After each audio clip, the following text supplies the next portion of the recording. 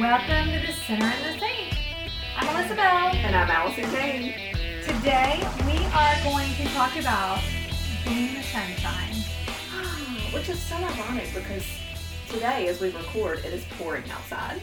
It's not just pouring, it is a rainy Monday. Yes, which is not always the easiest to wake up and get moving. Yeah. But hey, we're going to bring it.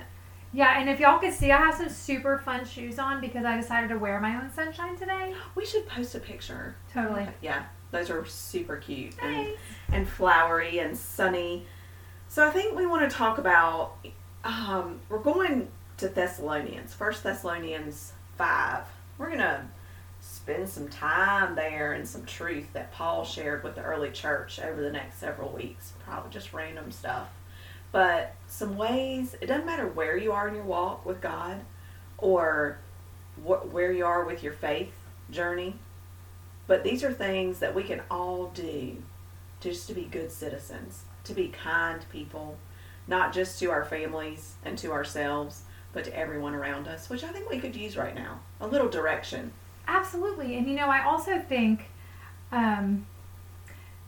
many times we sit here and say, am I doing enough? Am I doing the right stuff? How am I responding to what's going on in the world? Am I doing my part? And hopefully for someone that might be a box checker, this is going to free you from some stress and guilt. I think so, because, we have to get out of the Bible sometimes. I mean, trust me, we need to be in the Word of God. There's no disputing that. But you cannot sit in your attic every day, all day long. Or in the attic. We are in the attic. Currently. Sitting in the attic. But we will not be there all day. Okay. Every day. 7 days a week. Just studying the Word of God. That is not what we're called to do. We're called to study it, but most importantly, God wants us to go out and to live it, to be the hands and feet, to be the love, to be the light, all those things that we talk about, but just to spread love, right? And truth. And so there are two things, the first two things that Paul talks about in this are to encourage one another and build each other up. Now, based off the past, few months of life in the United States and in general, it does not feel like this is what we are doing. No, y'all, this is the deal. You guys were so harsh and cruel on social media. Allison quit. I did. I'm totally off Facebook. She pieced out of Facebook. I tried to keep her there as long as I could, but all those hateful things and slinging mud and, being angry and what did Darrell say last week or, a couple weeks ago? He said, you're keyboard warriors. Yes. We got to be more than that. I don't want to fill my mind and heart up with that turmoil and hatred. That is so easy to do. Like, would you just have a conversation and be nice? Because let me tell you, it is a lot harder to say those things and to be so mean in person with other people. And if you were with me, I might punch you in the face. In the face. In the face. In the face. Take you out. So when it comes to encouraging other people, so this is kind of my spiritual gift. I am an encourager. I know you are, because I am a recipient, and just your text messages bring me joy. And then sometimes I'll get this handwritten letter and it just melts me. And I'm like, oh, I have one that is in a very pristine place. That every day when I wake up, that is one of the first things I see. Oh my gosh, that is such a sweet compliment. Thank you. Well, I don't know. It's just in me. It's just what I do. And I just love to encourage other people. I don't care who you are, what you do. I've always been this crazy optimist, and I can always find the good in the bad. And sometimes that can go the wrong way, because people get frustrated. Sometimes people just want to sit in their mud puddle and they don't want to hear anything positive. They just want to sit there, and I get that. And we should be able to sit every now and then for a little while and roll around in the mud. But then we do have to get out.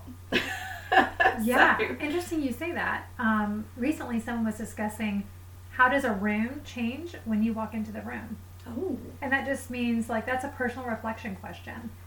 When you come into the room, does it seem happier? Does it seem like ho-hum? Do you change the conversation to a dirgy conversation where everyone's like, well, okay, let's gather our things. So this is, and so I think that's kind of a gut check thing, and whether or not you might be hanging out in the med pit a little long. Yeah, and then, again, it's okay to be there every now and then. Yeah. We all have, crap happens, and we can't be all sunshine and roses all the time, and it's okay to have those bad weeks, those bad, months, whatever, but we do have to climb out, and we have to start seeing that. But that's when it becomes our job as Christ followers to encourage others and build them up in whatever that looks like. And for me, I am, like I said, it comes so naturally for me to encourage other people. I could make it a job. I mean, I love it. It kind of is your job. Spoiler alert, that's your job. That's my job. I like it. I love that job. But I will tell you, to be on the other end, not that I don't need encouragement, because I do. There are so many times when I get discouraged, when I'm like, why am I doing this, God? Why have you called me to do this ministry or speak? Is anyone listening? What does it matter?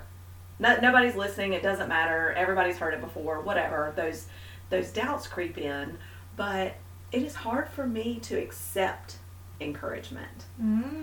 So I think that can be a problem. I think it is rare to find someone who is both super good at giving it and super good at receiving it.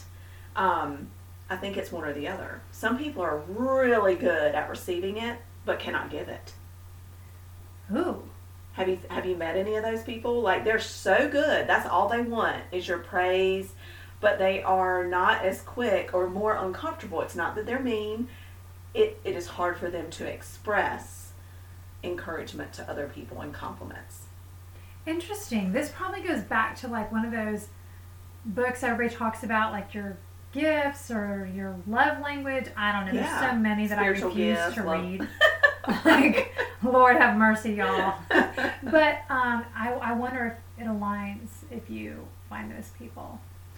Well, I mean, for an example, sorry, babe, I'm not throwing you under the bus, but I mean, if he was here, my husband, he would tell you, he grew up in a home where, he didn't receive a ton of, verbal encouragement. They weren't a super lovey, touchy, huggy, feely family. Mm-hmm. I grew up in the opposite.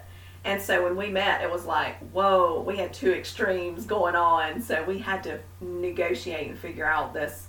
I was so used to receiving encouragement from my father, and Matt was like, well, you shouldn't need encouragement. No one should. You just got to do what I did and pull up your bootstraps, get to work, and make it happen. Suck it up, buttercup. Exactly. And so, even as a manager in his company and things like that, he's had to learn, people need encouragement. They need to be built up. And it's not a prideful thing. It is just, it's an incentive. It's motivation. It's just love. It's kindness. It's an appreciation that you're showing to someone, an acknowledgement. Hey, you're moving in the right direction. Hey, you're appreciated. You're seen. Who doesn't want to be seen? Yeah, as you're saying that out loud, I do wonder if I'm someone that has a hard time giving encouragement. I do send text messages. Yeah, I don't know. You're super quick to give me encouragement. Maybe just my inner tribe, my close people. Right. Interesting. We don't want feedback on that, by the way. We'll work on our own personal growth issues, okay, without your input. No. But I think that there's so many levels to this, and it's interesting to just sort of pause on these two and reflect on where are my strengths, and then where are my weaknesses. And so it's almost like receiving help from others. I want to cook you a meal. I want to take a card. I want to put something on your doorstep. But if you do that for me, I'm uncomfortable. It's like, oh, I should be doing that for you. But that's not fair. Because then I'm taking away a blessing from someone else, right? And so, it's like, why are you uncomfortable with that, Allison? Again, me and my counselor will work through that. I can't wait to hear what your counselor says, because I feel like this has been a topic of conversation in the past in my life, and sometimes you feel like you don't want to owe anybody anything. Yes. Like right. if someone has given me something, well, now I feel like I have to give you something back. Which is not the reason they do it. It's not the reason they do it. So maybe that's playing into it somehow. I do think that. It goes deep, right? Right? Deeper than this podcast is going to go. Sorry, yeah. So I think like what God is asking me in this, you know, in all these things that we're going to be talking about, like these ways that we live, it's like, what do you do now that you know, that you believe that my son died for you? Like, what are you willing to sacrifice? How are you willing to live for me? And I think it's important to point out and reiterate, we do not earn our way into heaven. This is not a checklist, you know, of things that you can do. Like you're going to have to, when you get to heaven, God's going to be like, did you encourage people? Check. Did you build people up? Check. You know, did you not steal? Check. Okay, you can enter. That is not how we get into heaven. And so doing these things is actually just a manifestation of understanding what God did for us through Jesus and his death, and then accepting that. That's how you get into heaven. So these things are just our heart change from accepting and realizing that, and then wanting to live in a better way than maybe when we started out before we believed that. Yeah, but you know, I think that there's this time when you first understand maybe what God did for you, you've read the words, so you can kind of get it at a surface level, but then it becomes all for show. Oh. And expectation. So somewhere in the Bible, you know, I'm not the Bible scholar, so I don't know where it is, but it says, you know, don't let your left hand know what your right hand is doing, or something of that nature. And so I do remember a time last week. I'm just kidding. It wasn't last week. But love that. Yesterday, an hour ago. Just a few days ago. But I do find myself sometimes with my husband. So every morning I get up and I make my husband's coffee. I don't have to be anywhere in the morning, but I feel like for him to, you know, have a great day, here's your cup of coffee, lets him know maybe keeps him from having a little bit of resentment that I'm still in bed at 7:30 when he's walking out the door. Uh-huh. And so I make it a point to get up, make his coffee, and hand him his coffee on the way out the door, tell him I love him. And that is encouraging and building him up. Right. And is there anything I can do for you today? Okay, that's what I ask him every day. But he has forgotten this coffee traveler mug that he uses and prefers in his car so many times. And so I'm now getting up and walking out in the rain at 6:30 in the morning to go get his coffee mug. Oh.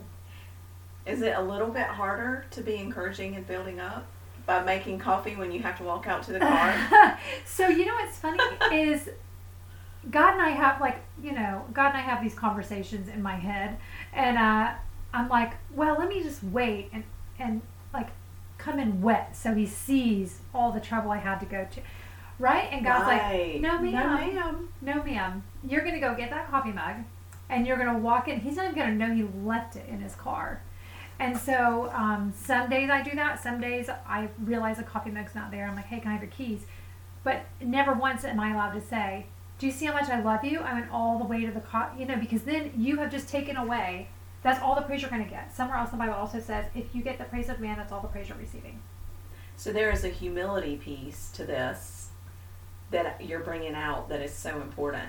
It is a hard check. So when we're encouraging and building people up, it should not be for our own glory, our own praise, but because our hearts have changed. That's right. And there should be a humility in that. I've got a good husband story for you. This happened. Chris and Matt, we love you guys a lot. We're We really so sorry that all this became about you guys, but hey, we appreciate you. We can't be the only ones who have struggled in being encouraging and building up our husbands at all times. So one morning, Matt went out early to exercise, and I had middle school carpool. Well, Matt left his truck in the middle of the driveway. Oh. So I couldn't get around him. He didn't pull up. But the reason he didn't pull up the night before was not because he was being a jerk. It was because we had a backyard full of boys playing basketball. And so he left his truck in the middle of the driveway so that the boys could continue playing their basketball game. So he didn't do it like for me. Anyway, have dinner, move on, go to sleep. He goes to work out. Great. I go to do middle school. Carpool. He is there. There are no keys. I am running late. I cannot move his car. And I am so mad. I am so mad. I'm like, how can he do this? Oh my gosh, he did not think of me, blah, blah, blah. I mean, like, he did not do any of this on purpose, and I was so mad at him, and he had done nothing. Like, no evil intent. He's like working out, thinking, I'm looking good for my baby, I'm coming home. Poor guy. So I take my car, and there was just enough room if I ran over the shrubs. My favorite hydrangeas. Oh, I love hydrangeas. Me too. And so I just did it, you know, like I took off and I crushed a couple of them. Oh, my heart hurts. Oh, I know. And I was so mad about that because we finally like had hydrangeas and I never had them in a yard. And anyway, so, you know, the bitterness continues. I do carpool. I come home and I'm sitting here waiting for him to come back. And the Keurig is, I'm turning a really short story into something long. Sorry. I like it already though. Because I'm imagining you sitting there like, Jesus sacrifice. How about I sacrifice my hydrangeas, Matt? Yes. And then so I come in, I make my cup of hot tea, and we had the Keurig, and so the light starts flashing, which means I got the last bit of water.